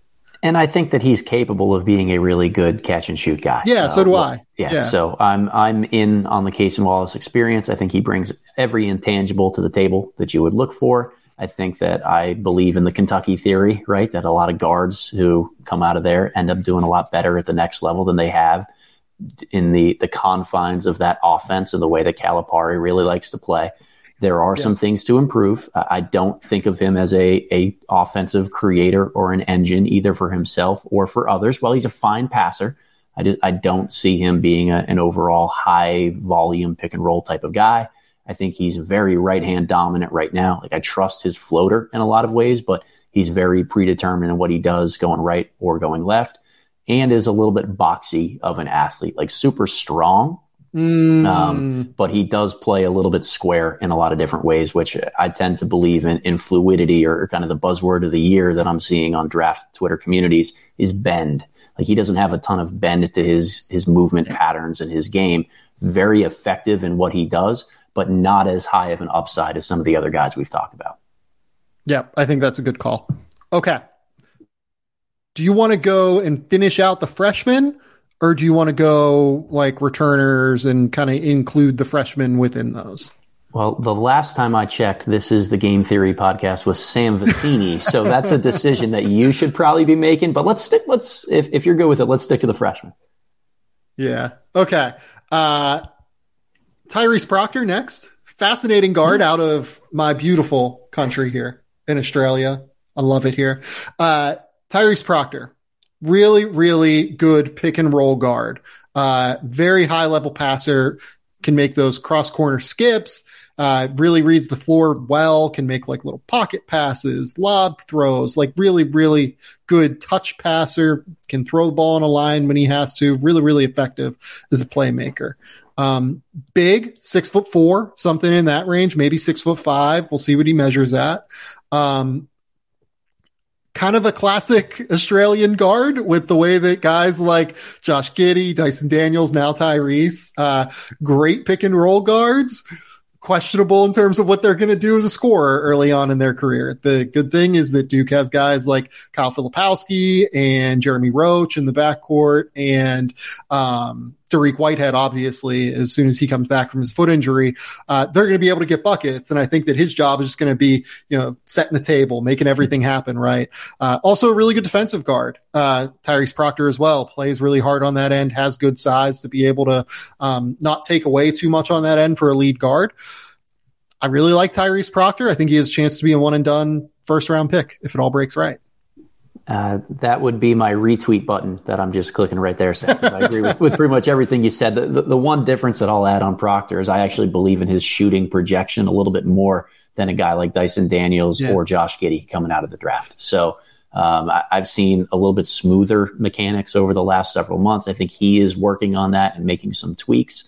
And quite frankly, there are too many other good players at Duke. They're going to need the ball in their hands. We're going to be able to see, if his catch and shoot numbers come up a little bit more, if he can be at least passable in those off-ball situations, I'm going to really buy in on a lot of Tyrese Proctor stuff. Yeah, and they're going to need him to be on some level as well, because they're going to want Jeremy Roach to have the ball in his hands, older player, guy that, really took a step forward, I thought, in the NCAA tournament last year. And then they're going to play two bigs a lot with Derek Lively and Kyle Filipowski. So they're going to want like a wing 3-point shooter, hopefully, or like another point guard 3-point shooter with Jeremy Roach that can hopefully play off ball by knocking down shots. So, very, very interesting player. Very, very interesting transition to college this year with Tyrese. I think he's going to be effective though. I'm excited. I don't know that I would have him like as a top 20 guy yet, but in my update, I probably will have him as a one and done in the first round. I do like Tyrese enough to where I think I'm there on that. Is that kind of where you are coming into the year? I'm late first for him. Yeah. Kind of in that 20 to 30 range. Again, the jump shot is the swing skill. I'm a little bit positive on that one because I've just seen some growth and projection from him over the last several months that I've been able to watch him. But I think that's the right range for him. Yeah, and in terms of like contextually, just like how he's seen here in Australia, has been hyped for a couple of years now. I would say that like his profile was a little bit higher than Josh entering Josh's year at Adelaide, but a little bit lower than the Dyson Daniels hype machine. Dyson was just seen very, very highly regarded from the time that he was 16 years old. Tyrese is similar in that regard, but Josh was always a little bit under the radar. Like if you remember, there were the Mojave King, Josh Giddey debates about which one was better. And by the way, that wasn't even public. Like there were a lot of college coaches that thought Mojave King was a more interesting recruit potentially than Josh Giddey. And ultimately neither of them decided to go pro or decided to go to college. Both of them went pro. We're going to see Mojave this year with the G League Ignite as well, which is going to be fun. But yeah, really, really interesting player, Tyrese Proctor. Let's go to Jalen Hood-Schifino, who you seem pretty in on. I'm not skeptical. I didn't see one and done necessarily. I saw definite pro. I didn't see one and done from the jump when I watched his tape. Yeah, I've heard a lot of good things about those who have been around Hood-Schifino over the last several months that lead me to kind of buy into him progressing in that direction. I like him more as and again, this is kind of the theme of things right here. Shooting is a swing skill for a lot of guys. He's more of a ball in his hands than he is an off-ball type of guy right now. If he's able to marry the scoring ability that he has with proactive passing, with the ability to make those around him better consistently, then I can buy into that being an NBA role for him. If not, then the shot really needs to come around pretty quickly. Yeah. And like the other thing is too, with him being like an on-ball player, it's like a little bit, he's like a thicker guard, kind of like stronger and more physical, as opposed to, I don't want to say like he's not skillful, because I actually think his change of pace is pretty good. Yep. But like it's more of a Trevor Keelsey kind of vibe than a Nick Smith kind of vibe, I guess is what I would say, right? And that's not even in terms of talent. I just mean it in terms of like craft with the ball, right? In terms of like flexibility and getting the most out of what you can do, changing directions with the ball and like crossing guys over and then bursting out of it. Like he's not a crazy athlete necessarily that's going to separate at a super, super high level. But if he can shoot, then he is like a very real potential one and done. Cause I liked him defensively a little bit as well. Yeah. Yeah. Big fan of the defensive end of the floor again. I think that he's somewhere in between that Nick Smith, Trevor Keels-ish type of build, maybe a little bit closer to Keels. But I do think that he's better with the ball in his hands. I think he's better with a change of speed, like you said, than a guy like Keels, where, he was taken in the 40s last year. So if we're talking about a one and done who's a little bit better in that regard with the ball in his hands, and I think consistent as a point of attack defender, now we're talking about a guy who's probably in the 30s, if not the final couple picks of the first round. Yep. Let's go to Amari Bailey next. Okay. Fascinating situation, if only because I don't know what that's going to look like at UCLA, as we saw last year with Peyton Watson, for instance. I do think Amari is more polished than Peyton Watson was entering college basketball last season. But like with Amari, is he like stylistically the kind of guard that Mick Cronin is going to love? I don't know. Maybe they can like deal with it when they play him in between Tiger Campbell, who's like the epitome of steady and consistent and great decision maker, and then Jaime Jaquez, another fourth-year player, senior, that's going to be really, really impactful as a shot maker, shot creator. Maybe you can put Amari Bailey between those two and live with a bit of the wildness that he's going to bring from time to time. But like, I just know that Mick Cronin loves Jalen Clark, And what is Mick going to do in that situation to close games, right? Like Amari is a better, talent than Jaylen Clark, but Jaylen Clark is a better defender. He is an underrated player. I don't mean to shit on Jaylen Clark. I actually really like Jaylen Clark, but like it's Amari Bailey versus Jaylen Clark from a talent, shot making, shot creation perspective. It is a bit different. So do they just trust the on-ball creation they have with Tiger Campbell, with Jaime Jaquez, with some of the other older guys on the roster? Or do they go, yeah, we need Amari Bailey out there for the secondary creation for 30 to 35 minutes a night? I don't know. I think he'll play more than Peyton Watson did for sure, like unquestionably. Yeah. Like he's going to play at least 20 plus minutes a night. It's just what is the role, I think, is trying to determine that. And what does it look like? So, Sam, what do you think Amari's best NBA projectable skill is as we're moving into his freshman year? Separating, I would say. Just the ability to get away from his man. I don't know that he's like wildly efficient yet as a decision maker or, quite good enough as a shooter yet. But I do think that he can separate from his man and make plays with the ball in his hand. Interesting. So I tend to buy in a little bit more for him as being like a high motor type of guy, somebody out there. I buy that too. Yeah. Like I think that's going to be his most projectable role moving forward is just, we use the term connective piece, connective tissue a lot. We tend to apply that to solid defenders with high feel on the offensive end that can do a lot of different things. I think that Amari Bailey can be that connective piece more as a plus defender who always is in attack mode and in high gear, who thrives in transition. But I don't think I trust him as a primary guy because of the decision making. I think he's a little bit erratic. I don't love the shot right now. And again, I think he's going to be somebody that runs into a lot of turnover issues, which, I don't know Mick Cronin personally, but I would imagine that gets you in Mick Cronin's doghouse, particularly on a veteran-laden team that's going to have championship aspirations in the Pac-12. So it's going to be an interesting situation to monitor for how much leash he has, but I tend to believe that he'll be able to find his way on the floor this year and as a high motor, defensive minded kind of combo guard. And that might be the meal ticket for him at the NBA level. Yeah. So like, do we think Mick starts him over David Singleton, who's like been there forever and like is a really high level shooter? I don't, maybe they do, but like,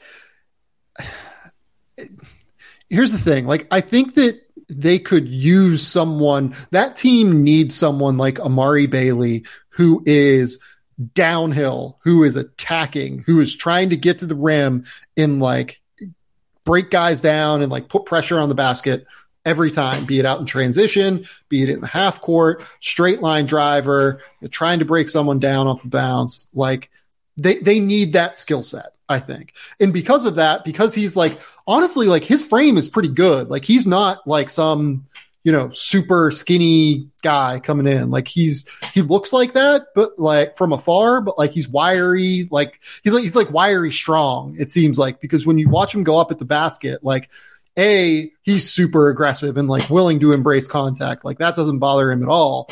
And B, like it doesn't, like he's not someone that like gets knocked over a lot. You know what I mean? Like he seems to have good contact balance. So like, I think that he's probably like, there's a chance that like Mick loves him, I think, to be honest, like because of that aggressiveness.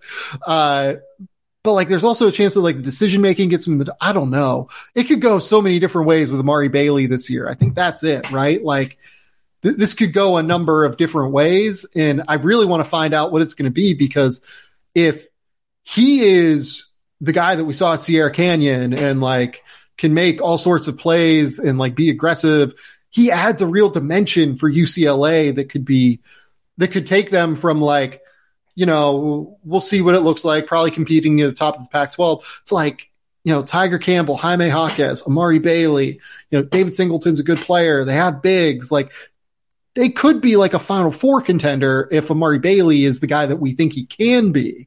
So I don't know. Like it's weird. And this is the coach in me speaking right here. I'd always rather have to reel somebody back who is aggressive than to try to poke that dog out in him. And I think that's probably part of the reason that he was drawn to going to UCLA and playing for a really passionate coach and a guy like Mick Cronin, as he appreciates that level of competitiveness and drive. Yeah. But again, the decision making on a veteran laden team when you've got two high IQ playmakers in Jaquez and Campbell, it has to be good. It has to. Yeah.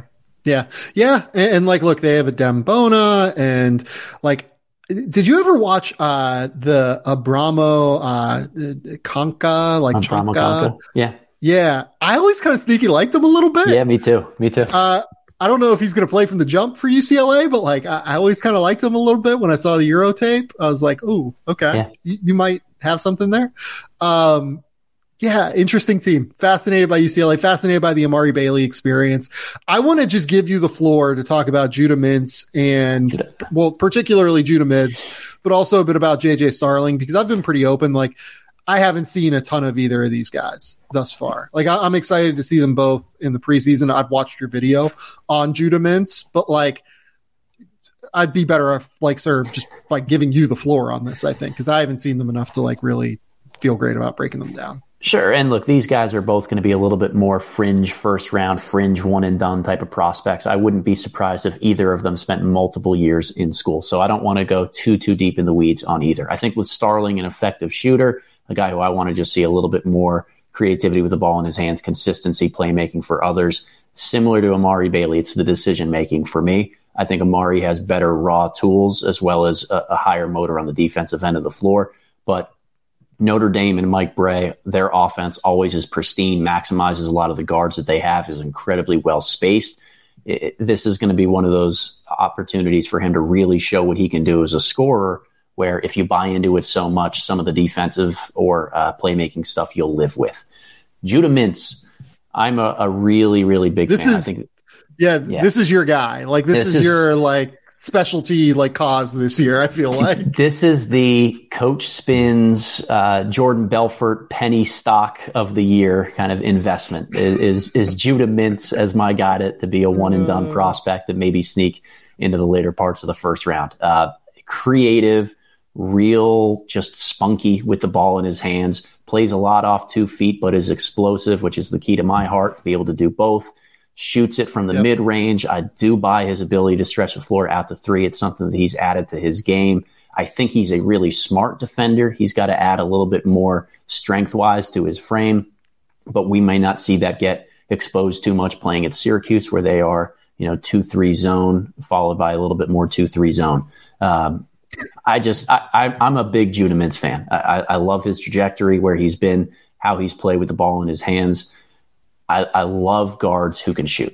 And I think that he is somebody that has that potential and ability, and he's a much better athlete than he gets credit for in terms of his finishing near the basket. So I see real 3-level upside for him. Yeah. I'm excited to see it. Let's go to returning players. We've got Terquavion Smith is our starting point here. Terquavion, I was stunned, did not go through with the draft process. He had a great pre-draft process and just decided that he wasn't ready to go pro. Felt like he wasn't like professional mindset ready, felt like he wanted another year of college to like really prepare based on his statements in the public afterward, which I think makes like an incredibly mature decision on his part. Like, it makes me buy into him more. The fact that he was like, you know what? I don't know if I'm ready yet. I'm 163 pounds or whatever he weighed at the combine. I need to work on that. I need to work on a few things in terms of, making decisions. I like the decision for him. I think that, and this was a guy that like throughout the pre-draft process, by the way, I was told like the family is like putting no pressure on him. Like, he's not like, I got to go now. He purely was taking it day by day. And he got to the point where he put himself in position to where I think he would have been a first round pick had he not gone back to school, and still decided, I don't think I'm ready for this yet. I'm going to go back to North Carolina State. So all of that being said, incredibly high level pull up scorer. That's it. Like that's what his game is. He is fucking awesome as a pull up scorer. He averaged like 17 points a game in the ACC last year, maybe even like 19 points a game in the ACC last year, shooting 39% from three on like 10 3-point attempts per game. He gets into that pull up game from a variety of different angles, ways. He can do it to the right. He can do it to the left. He can step back. He can take it off of a ball screen and just step into it going right. Like it's all there as a pull up scorer. It's everything else. Like what can he bring to the table outside of that? So Spins, I'll give you the floor. Where do you see the rest of Terquavion Smith once you get past the pull up game? Well, I mean, we got to start with the pull up game. Like I don't speak Spanish, but this guy's got cojones, man. Like he lets it fly, and it's hard to call them bad shots when he makes them at such a high clip. Right? It's just a fun experience being able to watch him out there. Last year with NC State, they were robbed of any type of interior defensive presence. Manny Bates goes down, I think first game of the year with an injury, and they were rough on the defensive end of the floor. I don't think Terquavion gave maximum effort in that regard. But I did see an ability for him to play off ball when Darian Sebron had the ball in his hands, was slashing, being more of that point wing, point forward type that just a walking paint touch. He's a very good spot up shooter. So again, looking at guards who can really score, I want to know, can you play on ball? Can you play off ball? We know what the pull-up range is and just his unlimited confidence to take those shots. But I do like his ability to spot up. So I did want to throw that in there on the offensive end of the floor. Yep. He struggled as a finisher. And a lot of that is probably due to his size, his physicality, that he's just got to continue to get a little bit stronger. So in that regard, a worthwhile decision to come back to school and bet on himself to showcase that a little bit more so that when he gets to the NBA, a team is probably a little bit more willing to hand him the keys or say, you know what, go out there and be more of that self-creator. Yeah, that's the difference between him and someone like a Bones Highland right now to me, is the finishing. Like Bones is so crafty as a finisher, has the crazy length, like has those wild, like inside hand finishes. He extends so well to get close to the basket. Like he's awesome. I love Bones Highland in his finishing craft. But he's also a great pull-up shooter in the same way that I think, Terquavion is probably a little bit better as a pull-up shooter now than Bones even, but you got to be able to do a little bit more than that at the end of the day. And it's funny because like from a scouting perspective, it doesn't look as bad as like the disaster numbers indicate. He has some like really wild, like off left hand finishes, like above the rim where you're just like, wait, what did you just do? And you shot like 38% at the basket in half court last year. Like, how did that work? He's right-handed, but he dunks a lot with his left. Like he's got this real like athleticism and vertical pop for a guy who weighs, and like body control to be able to change the angle sometimes too. Like there's real upside that he can tap into this. I think it's going to rely on two things. One is his strength and his ability to handle some contact. And two is probably the shot selection. I think that a lot of the reasons his numbers are so low around the rim is because he tends to default to chucking up tougher ones as opposed to slowing down and trying to find an open teammate or just say, you know what, probably not this one. So I think another year can really help him develop in that regard. But I do believe that he can reach the point where he's a solid finisher. I think I agree with you that I don't know that I would like bet a lot on it, but if he was like, 50th percentile as a finisher this year, that wouldn't stun me. I don't think. No, I also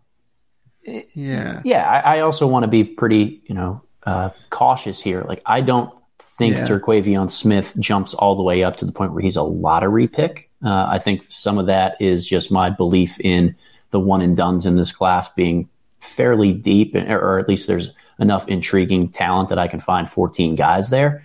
But another part of this is just I think there are always going to be defensive and role concerns with him on that end of the floor to the point where I think that caps his ceiling more as a late first round guy.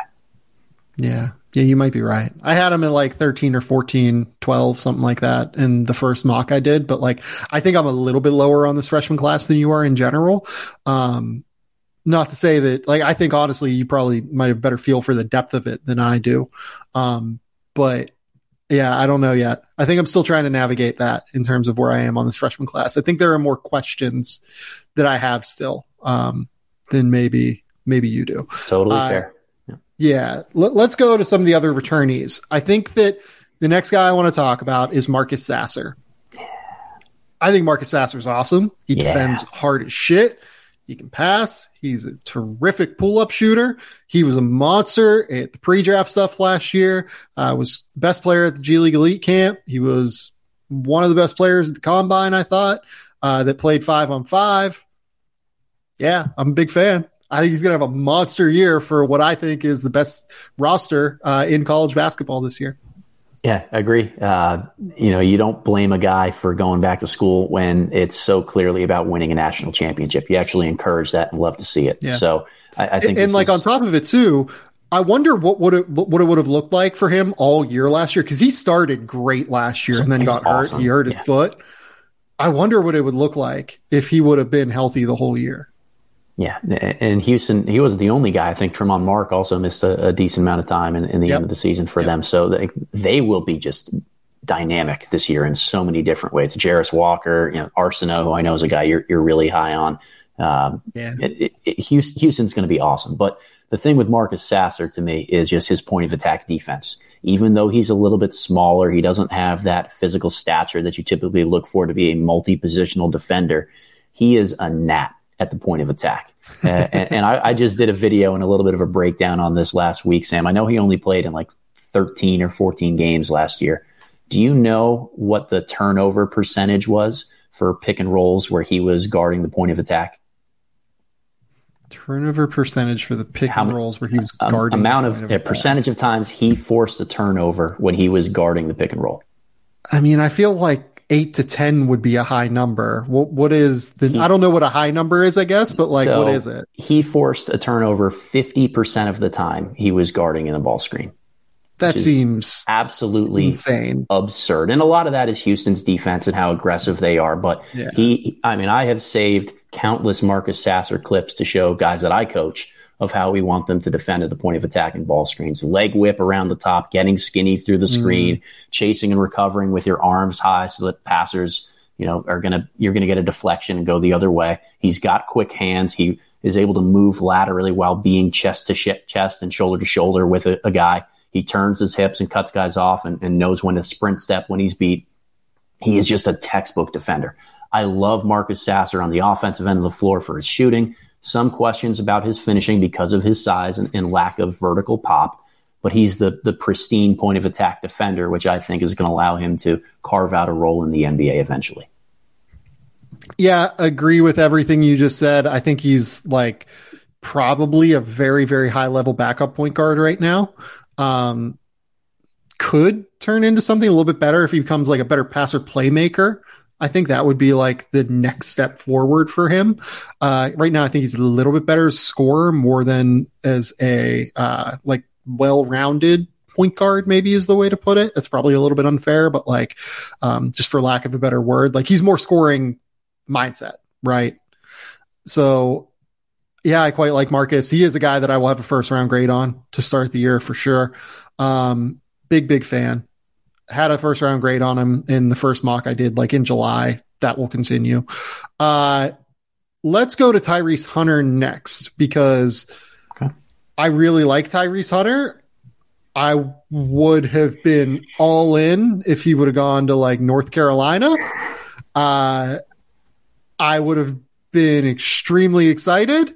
I love him defensively. He's so tough and strong for being 6 foot, very long, active, aggressive. I buy the jumper having real upside. I think he has a real chance to be someone that can knock down shots off the catch at a very high level. Pull-up game, I think, is still improving a little bit. Like, can hit them if a guy goes way under a ball screen, but he probably needs a little bit more than that. Very good passer and playmaker. He's just 6 foot tall, and that's hard. Like, it's even for as tough and strong as he is, it's hard to be 6 foot tall in the NBA. And it's even harder to be 6 feet tall and not be a knockdown shooter. That's the tough thing for Tyrese Hunter right now. The way that the game is played in the pro level, or I should say the NBA level, it's just really hard for him to be able to succeed there if he doesn't become a really good shooter.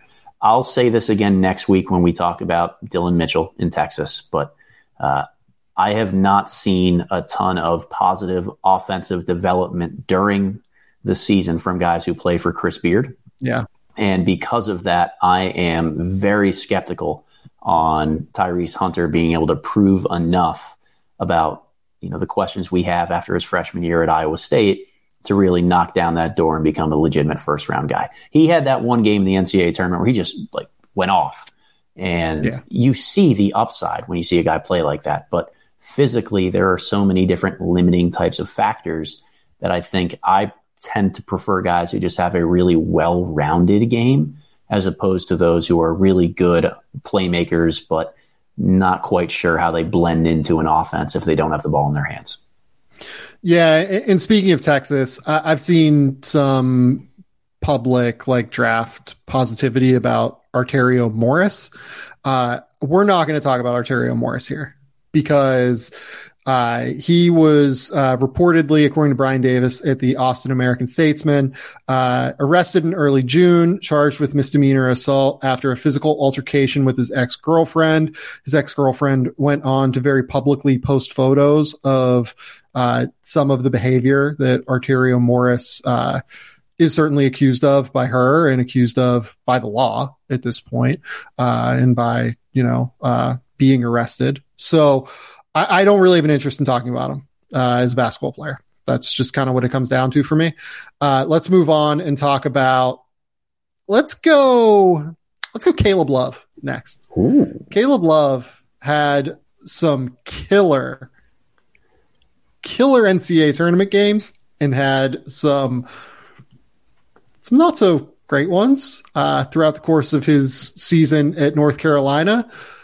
Fascinating player. Fascinating efficiency question. I love his ability to create the shot. Yeah. And if you buy the shot, which I think that I do, getting better, I think there's some real Jordan Clarkson-y upside still. I think that's where I'm at on it. Where are you? I think that's the guy for him, is a Jordan Clarkson-y, you just hand him the ball and say, yeah, why don't you go ahead and just take any wild shot that you want, and we'll trust that the averages over the course of the year are gonna level out. You've got to live with the bad in order to get the good for a guy like Caleb Love. But he has to earn that leash by doing enough on the other end of the floor, enough of the littler things to be able to do that. Jordan Clarkson, for example, I think is a solid enough finisher at the basket. That was something from his days at Missouri I was pretty high on. Caleb Love, not so sure on that right now. So I love the shooting. Again, I've said this for years, and I'm trying to make sure that I stay consistent at the very least. Shooting guards who have that deep range, you can play on ball and off ball, they have the key to my heart. That's an area that I love to be able to explore because I think that they go well next to so many different star players in the NBA. I'd venture a guess right now that half of the league probably has their best offensive player being 6'8" or larger. And if that's going to be the case, then guards who are, going to defend at the point of attack, but can play on ball and off ball are crucial. So I tend to buy a guy like a Caleb Love, like a Terquavion Smith, like a guy we'll probably talk about in a little bit, a Mike Miles Jr. from TCU, who I believe in their off ball shooting, as opposed to these really high IQ processors who are questionable three-point shooters like a Tyrese Hunter.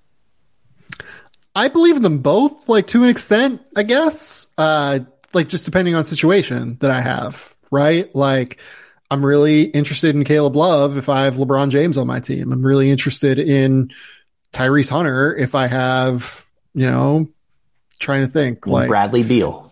Sure, Bradley Beal. Right. Great example.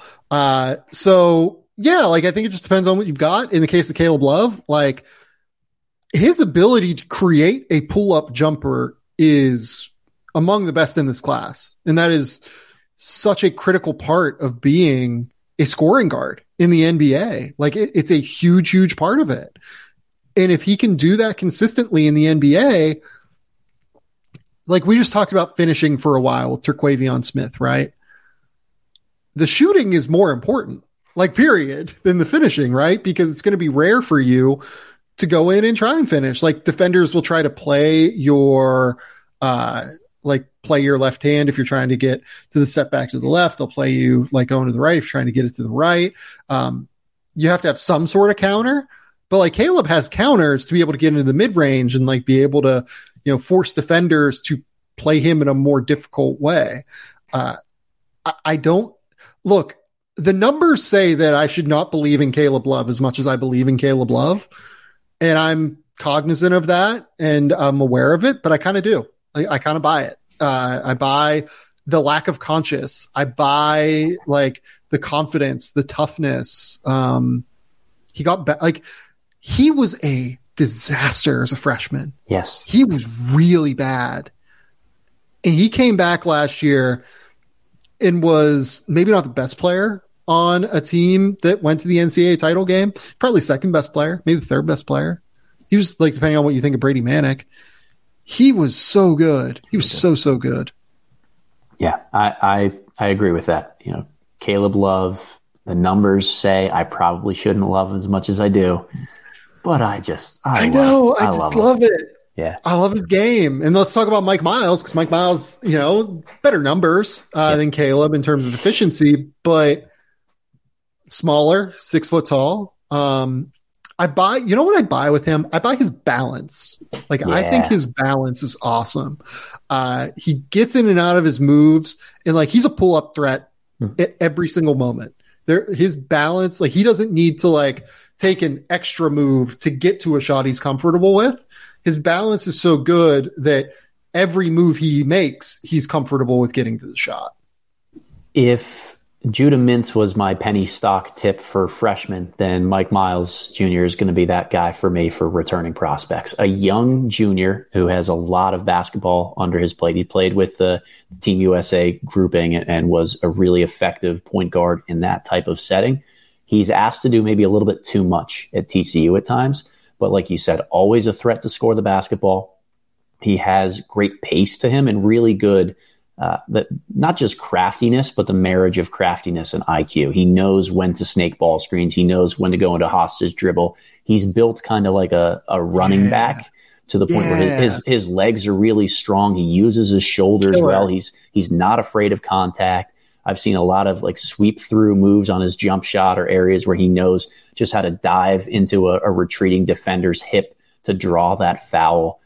I do think that there's movement shooting upside. The numbers weren't great for him from three last year, but his stroke is deep. It's pristine. Yep. It's good off the bounce, catch and shoot, and off movement. I think he's a good point of attack defender too. So I'm in on Mike Miles finding his way into being that journeyman second or third string point guard that's a really useful piece on a good team. Let's go to the upside guys now. Nolan Hickman is an interesting one. You're a big fan. I know that because you like the ability to play both on and off ball. This is another, Nolan Hickman's a specialty. That's what he does. Explain more why you're high on him. Because I'm a little bit more questionable on him, I guess, than you are. Not I think he's fine. I think it's a good fit at Gonzaga. I just need to say a little bit more. Yeah, I think it's of this group of guys that we've talked about who are good shooters that can play on and off ball. We'll throw Mike Miles. We'll throw maybe even Marcus Sasser in there a little bit. Hickman is probably the one who I think has the best, outside of Miles, he has the best feel out of the pick and roll. And I worry about Miles a little bit more just not being a multi-positional defender, whereas Hickman has enough size to me to play the one or the two. So it's more of an upside swing on a guy like that, but it's the shooting. I mean, at the end of the day, pull up shooting, catch and shoot ability. a guy that's really going to pop in a system around Drew Timme this year where, you throw the ball to him in the post and you got shooters around him. I like Hickman. It's hard for me to describe why I like his game sometimes, but I think that there's a feel there that I tend to buy into. Yeah, I'll be interested to see what Gonzaga does. We're going to buzz through some of these guys now. But I'll be interested to see what Gonzaga does with their backcourt. I would imagine the only one that's like a certain starter is Rasir Bolton, right? Yeah. And part of what they do with their backcourt will be dependent on what they do with their front court. Do they play Drew Timme at the 5, or do they play like Efton Reed at the 5 and play Timme at the 4? And then you have to start Julian Strawther at the 3 and Rasir Bolton at the 2. And then is it Nolan Hickman? Is it Malachi Smith? Is it Hunter Salas? Like, what do you do there in the backcourt? Big competition for minutes at Gonzaga in the backcourt this year is what I would say. And I think I would buy Hickman being the one that has a really good chance to win those minutes. But I think a lot has to play out there still. Sure. One guy that we know is going to get all of the minutes in the world and all of the opportunity in the world because he got it last year as a freshman is Taran Armstrong. Oh, your boy. Love him. love watching Taran Armstrong play basketball. Yeah. He's not strong enough yet. And I know that like that was kind of the goal this summer. The goal was to get stronger, to add to that ability to like when he gets into the paint after ball screens, his feel on ball screens is just, I think it's the best in the country, to be honest. Even as a freshman last year, it was among the best in the country. His feel in ball screens is just absolutely insane. And last year, what he struggled with was being like a consistent scoring threat to where teams had to take him seriously once he got into the paint, floater game, finishing, anything like that. But in terms of being able to spray the ball in a lot of different directions, ooh, man. I love Taran Armstrong. He is fun to watch in that regard. Yeah, I have some questions about NBA projectability. I think that he's going to make an awesome pro. I'm just still trying to figure out where that's going to be. Yeah, I get it. Yeah, I mean, look, what I will say this year is Cal Baptist, I thought, did an interesting job in the portal. Like they go out and they get Joe Quintana, who's a guy that I think is like a really, really good. I thought a lot of high majors should have been all over him, coming from Loyola Marymount as a good defender. That's like an absolute knockdown shooter. He's like a perfect guy to put next to Taran Armstrong. I know that they kind of prioritize getting shooters. Like they went out and they got Riley Batten, from, is he Utah or Colorado? I can't remember. I remember him as a recruit more than anything. Really, really good job going out and finding guys that I think complement Taran Armstrong as much as anything. And I think they have a chance to be pretty fun. The last guy that like really stood out to me the last two guys that really stood out to me on this list, Jalen Warley out of Florida State. I've heard awesome things. Yep. I've heard awesome things about the way he looks coming into the year. I liked him like as a sneaky potential one and done last year, but didn't quite work out as much as, what we would hope, because Florida State, this is what they do. They play a billion guys, and he wasn't quite ready enough yet. Yep. I've heard awesome things though this year, and I think him and Matthew Cleveland, like I was very clear, I think in the offseason that I loved Florida State as like a way undervalued team that probably will be like in the top 20 this year. Talent wise, they're definitely a top 20 team. Caleb Mills, Matthew Cleveland, Jalen Warley, Baba Miller, number of players that are going to be awesome this year, I think. Yep. Yeah. I love Warley. Got to watch him play a lot in high school. I really buy into his feel. I think that he's going to be a very good shooter as well. At Florida State, just tons of talent. Leonard Hamilton tends to play a lot of guys. So, yep. When you are a guard and you're going to be trying to convey the message that you are deserving of a high volume of offense at the next level, that can be harder to do in the Florida State system. But I am somebody that does buy into the upside of a guy like Jaden Warley. The last guy here is Jaden Nunn at VCU. Yeah. I think Jaden Nunn's going to have a killer year. Yeah. Absolutely killer year. He's a good shot creator, can defend at a really high level, just across the board, like kind of what you're looking for from like a 6'4" guard. A little bit older than what I thought he was. I think he might turn 22 before the draft, 21 or 22 before the draft. But really impactful, really, really good player. Yep. And our guy, Simon Rath, shout out Simon, who always asks those random questions of, would you rather never wear socks again or have to wear a Speedo with your in-laws? Like, Simon's the absolute best. But he's a big Jaden Nunn guy. I know he and I have talked a lot about a guy like Jaden, just his defensive aptitude at the point of attack, as well as that confidence on the offensive end of the floor. A sleeper name to watch for sure. All right. I picked 3 guys from that list. Do you want to pick 3 and then we'll call it there? Sure. So I'm going to start with, Langston Love out of Baylor. We mentioned him initially at the top as a guy that I'm high on coming back from an injury. The shooting ability, playing on ball, off ball, keys to my heart. He's going to be able to show that this year in Baylor's system. I think he's physically a little bit bigger than a lot of the guards that we've talked about who might be more just defending of the one. I think the positional versatility is something that's really important for a guy like Langston Love. And because Baylor has multiple guards that they'll play, he'll be able to show that this year. Let's see. Number two, Nigel Pack, the transfer from Kansas State. Yeah. Glad you brought him up. Going to Miami, similar type of game where he's a really, really good shooter on ball and off ball. Kansas State played him more at the 2 than they did at the 1. And I think this year at Miami, where he's sharing reps with Isaiah Wong, but gets to be a little bit more of a 1 on the defensive end of the floor, could make him pop as a real type of second round steal. Yeah, I think he has the case as the best shooter in college basketball. Yeah, this year. I would think that the one thing I believe is he's going to shoot 40% from 3 on high volume, just straight up. Like, he is a lights out shooter. And anytime that you are that good as a shooter, you have a real chance. Like, Colin Gillespie showed that last year, right? Yeah. Like, Colin Gillespie is bigger than Nigel Pack is for sure. But like, that's the entirety of like the Gillespie appeal is he's a killer movement shooter who's going to knock down a ton of high leverage shots. Nigel Pack's going to do a similar thing. He's going to have a real shot this year. I think he's absolutely going to have a real shot. All right. Number 3, and I, just when I start to zig, I'm going to zag. A little bit different than the shooting guys that I typically fall in love with. AJ Hoggard for Michigan State. Another one of those sleeper guys for me. Love his defense, love his playmaking. Just something about his game has always popped to me. I don't know what the opportunity is going to be like at Michigan State, but I do believe that he is a future pro eventually.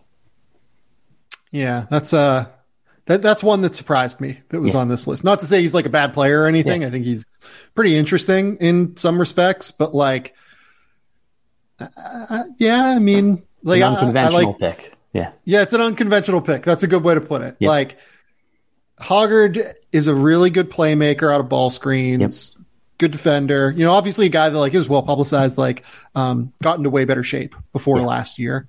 Has real upside as he continues to get into like elite physical condition.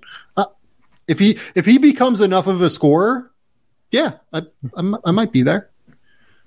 He's got work cut out for him. There's certainly no doubt about that. But if we're gonna take a bet on that one guy that's different than the shooting caliber guards that I really like, who have high feel and are good on the defensive end, I think Hoggard would be my one kind of dart to throw at the dartboard. Yeah, I'm trying to think if I've got anyone else that isn't on our list. Like, I still have like vague hopes about Kadari Richmond, but I don't know if those are well founded at this point. Sure. Had a really poor year at Seton Hall last year after a really interesting year at Syracuse the year before. I hope that he brings it together because I think he has really interesting defensive tools, just due to his length, his reactivity, everything like that. Kyle Lofton is going to be really good in the SEC this year. Wouldn't surprise me if he gets looks at the end of the year, just because he's going to be on a really good team, and he's going to be leading that really good team. That could be it, to be honest, in terms of like the deep guys that I actually want to spend time on the show. No disrespect to anyone like Posh Alexander, who I'm kind of interested in, or Mojave King, or, the X, Y, and Z player that we could, spend a bunch of time on. Kendrick Davis is probably going to be one of the best players in college basketball this year, but we need to cut it somewhere, right? we do indeed. Spins, did you have a nice weekend? Did you watch anything good? Did I watch anything? I have not watched a lot of TV or movies lately. I know I said I was going to do my homework and throw something on last week, but as I'm finding out, life kind of happens sometimes. So it does, doesn't it? Yeah, unfortunately. So I did not get to watch anything good, but I've got 2 flights coming up this week. I'm traveling for work, so I might be able to throw something on an airplane. Yeah. I'm trying to think what I would recommend. I'm trying to think because I watched some bad ones over the course of the last week, unfortunately. Did not like Men, the Alex Garland movie. Have you ever seen Ex Machina or Annihilation? Nope. Sci-fi thriller kind of things. Did not like Men. I liked 13 Lives on Amazon Prime, the one with Viggo Mortensen about the Thai cave rescue. Yeah, It's pretty good. Really good. Really good, thriller, blockbuster kind of movie. Yeah, it was good. It was fun. And then the one I talked about, Danny LaRue on the last podcast, Confess Fletch. It's the new Fletch movie with John Hamm. It is so fun. It is so fun. I also went golfing this weekend. I went golfing for the first time in over a decade. It was 71 on the front 9 and then 62 on the back 9. Oh, we're breaking 150. I love it. Yeah, my goal was 130. I ended up at 133. I used to be able to hover in the 110 to 100 range when I played I played more when I was 18, 19, 20. And haven't played since. I get too frustrated typically, but I just kind of went out and not fucked around. I took it seriously, but yeah, had a good time. That's why my face is has a touch more color than normal. Double layered with sunscreen, and it still got through on the face, unfortunately. But yeah, might actually, fuck around and pick up golf. Keep it this up. Summer here in Australia. It's fun, and it's one of those things that I always found I only got better when I played frequently. I could walk out there right now and I'd probably shoot a 130. It's been a couple of years. I think I've only played once or twice since before the pandemic started. But there was a period of time when I was going out there and playing every day. I was actually a JV golf coach for one spring. That's amazing. It was a glorified bus driver role. It was awesome. I got to drive the bus incredible. And then chip and putt for 2 hours. It was awesome. And I ended up being I could shoot in the low 90s, high 80s by the end of the year there. Yeah, there it is. It got, workable with the game. But if you don't do it, you're never going to be good at it. Yeah, the first 9 was tough because I tried to hit hybrids off the tee because I was okay, this isn't going to be that bad. It was a wide open course, wide open, I lost one ball having not picked up a golf. I've picked up a golf club in 10 years, but I haven't played an actual round of golf in 10 years. Lost only one ball, but it got to the point by the end where I had figured out my slice and was literally aiming. My one friend was it looked like you were about to hit the ball on the highway with where your stance was aimed. And I was yes, I am playing heavy slice. And I hit probably 200-yard drives down the center of the fairway by the end, just playing the slice as heavily as I had to, knowing it was not a fade, it was a slice. That's that is absolutely accurate. But yeah, I had fun. I will probably continue it more. But Spins, our last segment here is typically what did you cook? I've seen some fun things for you. Give me some updates. Hard to remember everything from this week. So home for the entire week, was able to cook a lot of good stuff. I did make, I think, my favorite thing this week, ahi tuna. Just seared. That looked so good when you posted that. Good Lord. That was fantastic. Sesame crusted, real easy, salt and pepper on the tuna steaks, a little bit of olive oil brushing on them. Get some sesame seeds to stick on there, throw it on a skillet for a minute each side, and slice that thing up, have it with soy sauce. Just real quick, easy, but fantastic meal. Yeah, that looked amazing. That looked absolutely amazing. But Spins, tell the people where they can find your work. Tell the people what's going on. Yeah, find me on Twitter at @thebox_and1_. My YouTube channel is Adam Spinella. You find me at one of those two, you're going to get linked to every type of work that we have coming out there. We're getting closer, folks. I mean, it's NBA training camp and some preseason games underway. We're very, very close to college basketball season. I mean, practices have started, but games will be coming before we even know it. So that preseason cycle of content is here. Like, I feel like this podcast is for either both of us or just for me, the formal kicking off of we're in that draft cycle in that season. So that's a really exciting time. And I think that means there's going to be a lot of fun, forward-looking pieces coming out soon. Couldn't be more thrilled for the start of actual basketball season. Yeah. I have written like 4,000 words on the draft guide already. I'm kind of rolling along now. Yeah. We're kind of pushing along. I'm prepping hard for the season. Once the season starts, look, I'm going to have something on Scoot and Vic later this week on The Athletic, written content for once. Spins and I will obviously have one. I'll have a podcast coming out on Wednesday morning, Tuesday night on the YouTube channel as usual. But until next time, I think we'll talk soon. Bye.